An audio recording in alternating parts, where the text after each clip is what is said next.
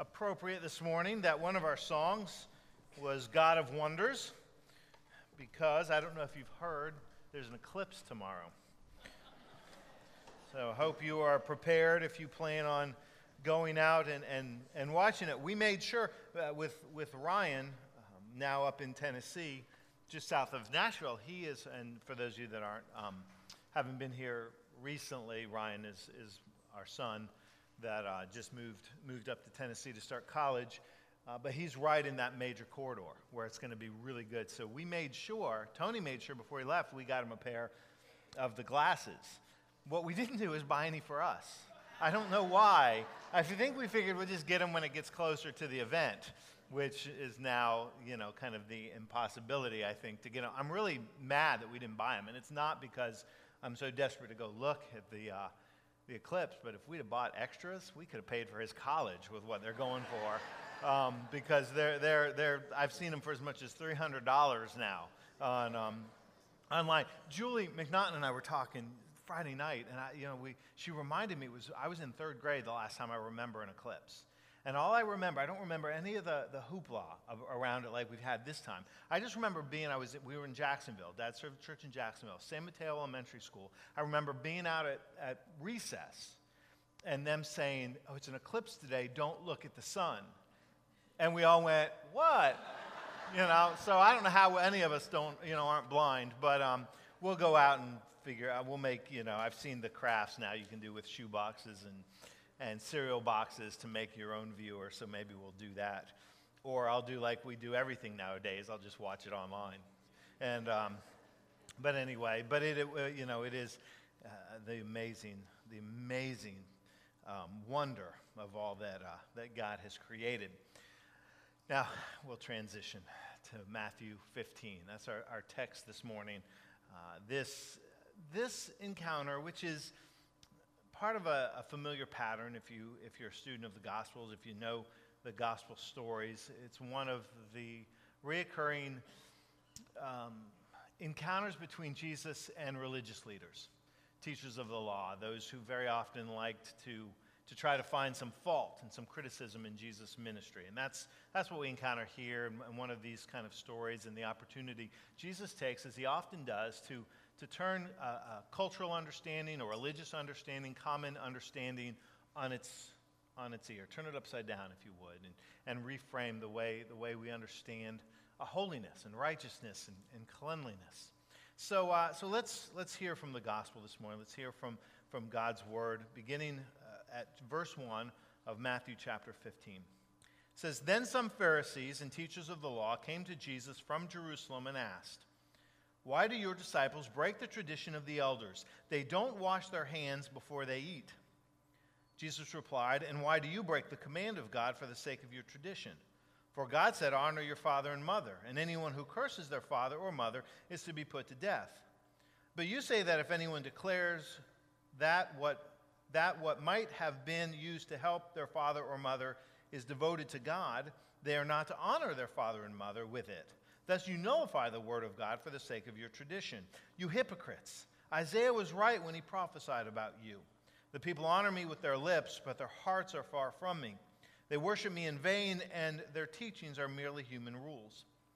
Jesus called the crowd to him and said, 'Listen and understand. What goes into someone's mouth does not defile them, but what comes out of their mouth, that is what defiles them.' Then the disciples came to him and asked, 'Do you know that the Pharisees were offended when they heard this?' Jesus replied, 'Every plant that my heavenly Father has not planted will be pulled up by the roots. Leave them, they are blind guides. If the blind lead the blind, both will fall into a pit.' Peter said, 'Explain the parable to us.' 'Are you still so dull?' Jesus asked them. 'Don't you see that whatever enters the mouth goes into the stomach and then out of the body?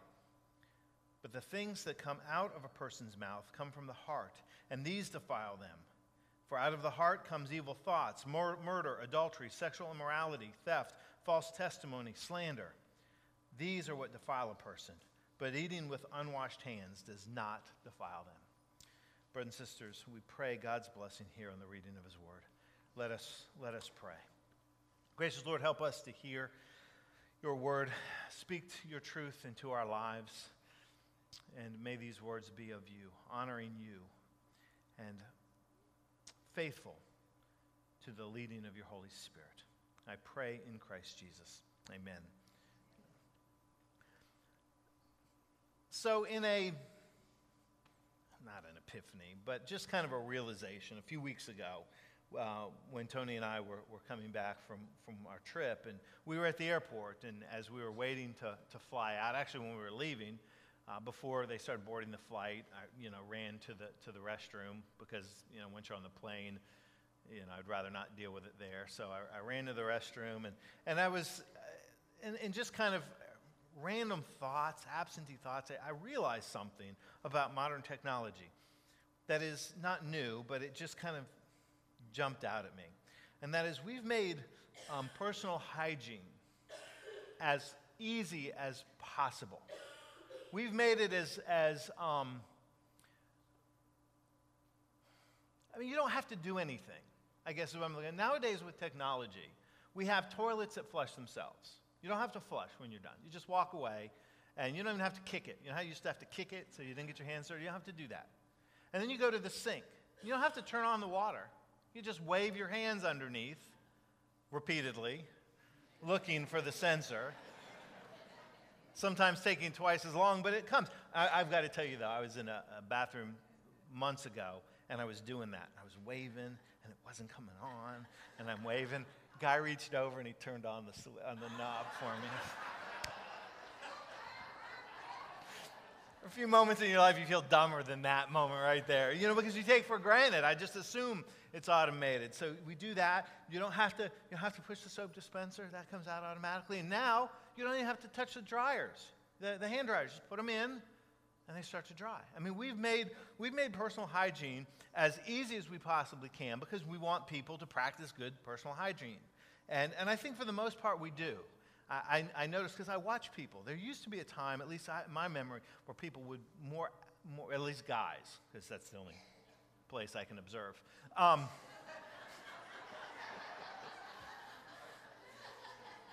No, I'm just going to go. I wasn't scripted, but okay. I don't even know what point I was getting ready to make. There used to be a time when you'd see, at least guys, you'd see more guys just walk out of the bathroom. But see, we're in public shaming now. And we look at people. It's not verbally, but we visually public shame if you walk out of the bathroom without washing your hands, because that's dirty, right? That's nasty. You don't need to, you get those germs on your hand, you want to wash them. You need to wash. And I think most people do, because hygiene matters. Cleanliness matters. We don't want to be dirty, because somebody who doesn't wash, we consider them dirty. That's the word that we use in a lot of different ways. And so technology advances to make hygiene convenient, simple, and easy. And it's happening on the, I was going to say the other end. That's bad, but because I'm talking about toilets. I was reading an article in PC Magazine, of all places. It was an article about the technological advances, this is going to be a fun service, of toilets, the way that they're trying to make that more of a pleasant experience. I kid you not.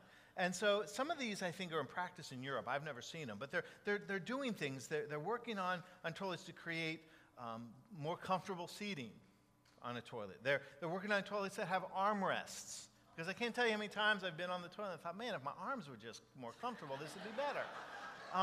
They have toilets they've got speakers built into now, so you can listen to music. So I mean, they've got heated seats. They have toilets that are developing with air dryers. Just leave that there. And then there's one invention that's coming out, or is out, that I actually think makes the most sense. Most of this I find silly, but this one makes sense. It's toilets that have lights that sense your presence at night. Now, that's not new. Some people have those lights on their toilets that when you come near, they light up. But this is a strategic one, because when somebody comes near, it lights up in either green or red. The color is either green or red. Anybody want to guess what causes it to light up red? The toilet seat's not down. If the toilet seat's up, it lights up red. If the toilet seat's down, it lights up green. This is a marriage saver. Gentlemen, I cannot be the only one that got indoctrinated in the first year of marriage in the importance of the toilet seat being down. I practice. I don't understand it, ladies. I still argue you can look before you sit, but that's a whole different thing. But anyway, I'm really on thin ice here.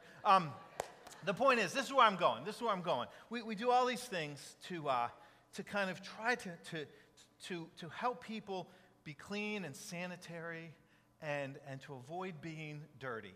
Because that's what we equate these things with. When an infant has a soiled diaper, we call it a dirty diaper. You know, it's these external measurements or understanding of what makes something dirty, what makes something soiled, what makes it defiled. And some of this makes sense. I understand. Some of these bodily functions are unpleasant. They're it's the reality of life. But Jesus confronts that, and he challenges an overly simplistic thinking, and he does it in this encounter with the Pharisees, who he believes have a very distorted understanding of what makes somebody dirty or what makes them clean. And it centers around the religious traditions of the day. And so, and as often the case, in the context here, the verse begins, chapter 15, verse 1, it begins with the Pharisees coming from Jerusalem. And that context is important. They come from Jerusalem. Well, who comes from Jerusalem? Well, it's the religious leaders. It's the big wigs. It's the important people. And they're coming essentially to observe Jesus. They're coming very often to be critical of Jesus, to find fault. But at the very least, they're coming to kind of watch over and make sure Jesus is doing it right. Most of us at some point of our life have probably had a superior in somebody over us in authority or position that have observed us doing whatever it is that we do for a living. Teachers, I know you deal with this because you have observations by administrators. I can remember as a young pastor, the first time I looked up in the church I served and saw the district superintendent walk in unannounced. That's my boss. And I was petrified. And he was supportive. He was encouraging. He wasn't there to find fault, but it still intimidated the pants off of me to know that he was out there. And, you have to, it gets in your head and you become aware of these kind of things. And so in some ways, and that's just a little piece of the context, they're coming to watch Jesus, and they're really coming to find fault. And it doesn't take them long to do it. They criticize immediately because they notice that the disciples, Jesus' students, are not following the religious tradition of properly washing their hands before they eat. And this isn't a matter of hygiene the way we think of it to kill germs or bacteria, but it's one of the many practices of the people that they believe that they had to engage in order to be properly before God, to be clean, if you will, in God's sight. So there's a lot of religious practices around the natural experiences of life in which they would have to be ritually cleaned before they could kind of be in the presence and be before the Lord. And Jesus looks at this, and he looks at this criticism, and he recognizes the hypocrisy of it. Because he says to them, you are so concerned about the traditions that you have created that you've forgotten the heart of why it matters. You have created traditions that, well, he's not saying that they don't matter and they don't have a place. You've elevated them to supreme importance. And you've created an external facade that hides an internal corruption. In fact, in Matthew 23, a few verses later, he will say to them, woe to you, you hypocrites. Woe to you, you are like whitewashed tombs. He said, on the outside you look great, but inside you're full of dead bones. You've forgotten the heart of God's law in favor of these traditions, these external measurements of what makes you clean. And we do this. We do this. We value and we put unrealistic or unfaithful value to the practices of faith that have an important place, and we forget about the heart. And that's what Jesus says. He says, in fact, the whole reason I kind of made jokes about toilets today, because Jesus says that your hands, whether they're clean or dirty, he says the food has the same process. You eat it, it passes through the body, and then it's expelled into the sewers. It's interesting to me that the translators kind of clean up the text. They kind of say, and then it passes through the body. But the Greek word really means it passes into the toilet. It passes into the sewer. He said, that's what happens. These external things are not what judge what is dirty and defiled in the eyes of God. But he says there's a part of the body, not the hair, not the hands, not any other part, that is far more dirty and corrupt. And he says it's the heart. Not the hair, not the hands, but it's the heart. And he says very powerful and I think convicting words. Verse 19, for out of the heart comes evil thoughts, murder, adultery, sexual immorality, theft, false testimony, slander. These are what defile a person, but eating with unwashed hands does not defile them. That's what's inside that marks us as righteous or unrighteous, faithful or unfaithful, dirty or clean before God. And I hear these words, and I begin to take them as a personal challenge. How do I look before God?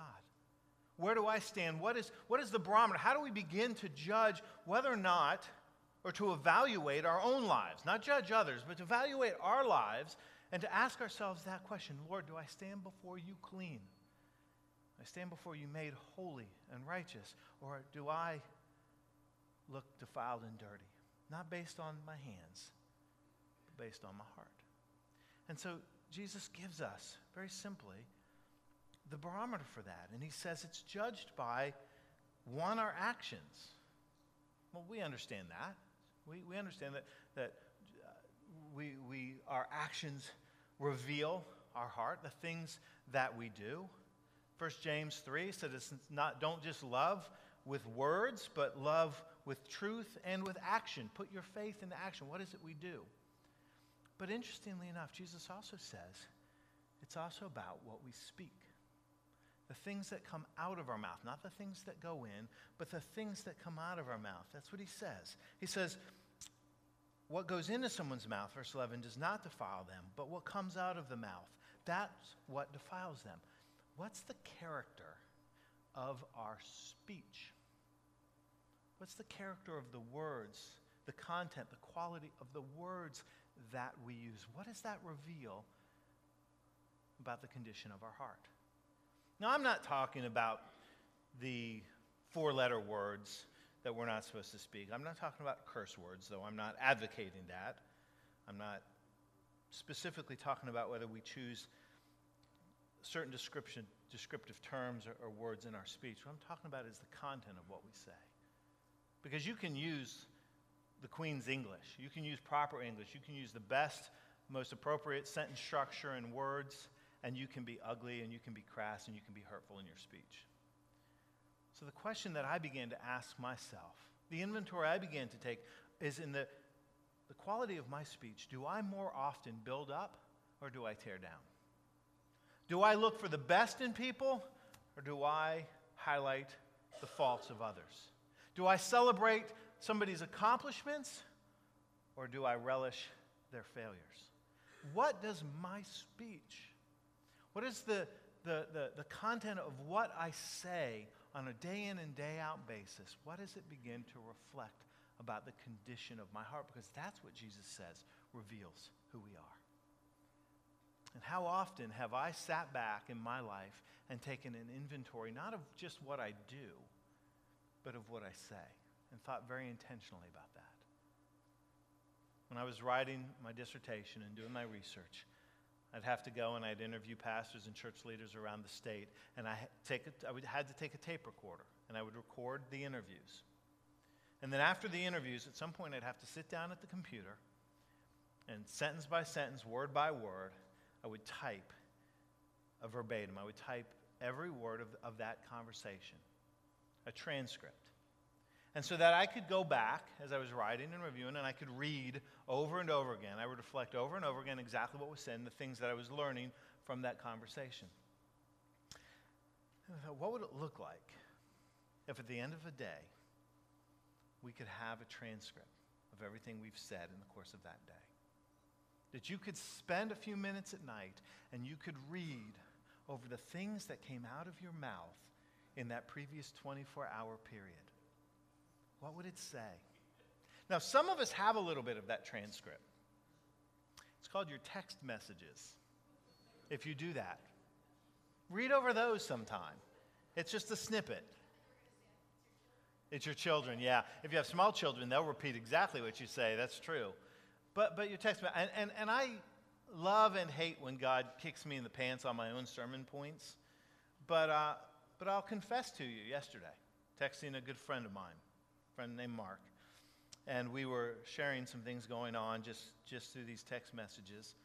And at some point in the flow of the conversation, I got snarky toward an acquaintance we both have. Somebody that we know that has gotten under our skin. Quite honestly, somebody that's done some things that we don't like, particularly either one of us. And I just threw a couple grenades his way, just between me and Mark. And God challenged me on that. He said, you're going to stand up tomorrow and talk about the content of your speech. And here you are unnecessarily throwing grenades at somebody who's not reading it. He's not going to see. I could tell you all the ways we rationalize it, right? They're not going to know. But I did. And I thought, what does that reveal? Not about them. What's that reveal about me? What's that reveal about me? What does that reveal about us? If we could see the verbatims of the things that we say, would we look clean or would we look dirty and defiled before God? And the truth is, yes, in both cases, for most of us. For most of us, we have those moments like I do too often. But we're called to be different in the way of Christ. In fact, read the text a few weeks ago from 2 Corinthians 5, verse 17. For in Christ we are a new creation. How do we become that new creation? How do we become men and women whose hearts reveal righteousness and faithfulness and obedience? How do we become men and women whose speech lifts up and is filled with grace and compassion and peace rather than criticism and complaints? How do we speak truth even in love? Because that's what happens. That's what we do. Well, I'm just speaking the truth. No, Scripture says we speak it in love. How do we be those kind of people? And there's two principles that I identify. There's probably more, but two that I think are important as we begin to open ourselves to the work of God. And that is one, we open ourselves to the Holy Spirit daily. Daily, we invite God to be part of our conversation, not just the things that we do. We invite God to be part of the things that we say. We take moments at the beginning of our day to invite God into our day, not because He's not there, but because it opens our heart to the work of His Holy Spirit. We invite God into those moments when we feel our speech getting away from us, because if you become more attentive to that, if you become more intentional about that, you will catch yourself in those moments. And we've probably heard those practices when we're getting angry. People have said, step back and count to 10, disconnect for a moment. I think those are fine practices. But what would it look like as followers of Christ? We step back and we immediately took a posture of prayer. Lord, come into this moment. Lord, come into this place right now in this moment and guide the words that I speak. That we begin to allow the Holy Spirit to take the role of guide and shaper in our lives into those moments when we feel our speech getting away from us and no longer reflecting Christ. Invite the Holy Spirit in those moments. But here's the second, and I think in some ways this is harder. We rely on the Holy Spirit in one level, and we rely on the community of faith in the other. Your brothers and sisters. There's a reason we're called to share this journey together, because we can help one another. And ask yourself who you have in your life that will speak the truth to you. That will speak the truth to you of the moments when you are not reflecting Jesus. That is a hard thing. And here's the thing. Give them permission to do it. Give them permission to speak truth to you. That's hard. That is hard.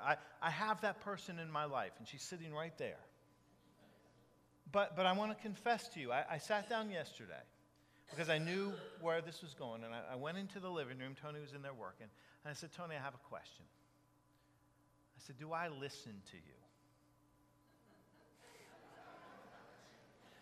Do I listen to you? Because I didn't want to stand up here today and act like, here, this is how you do it.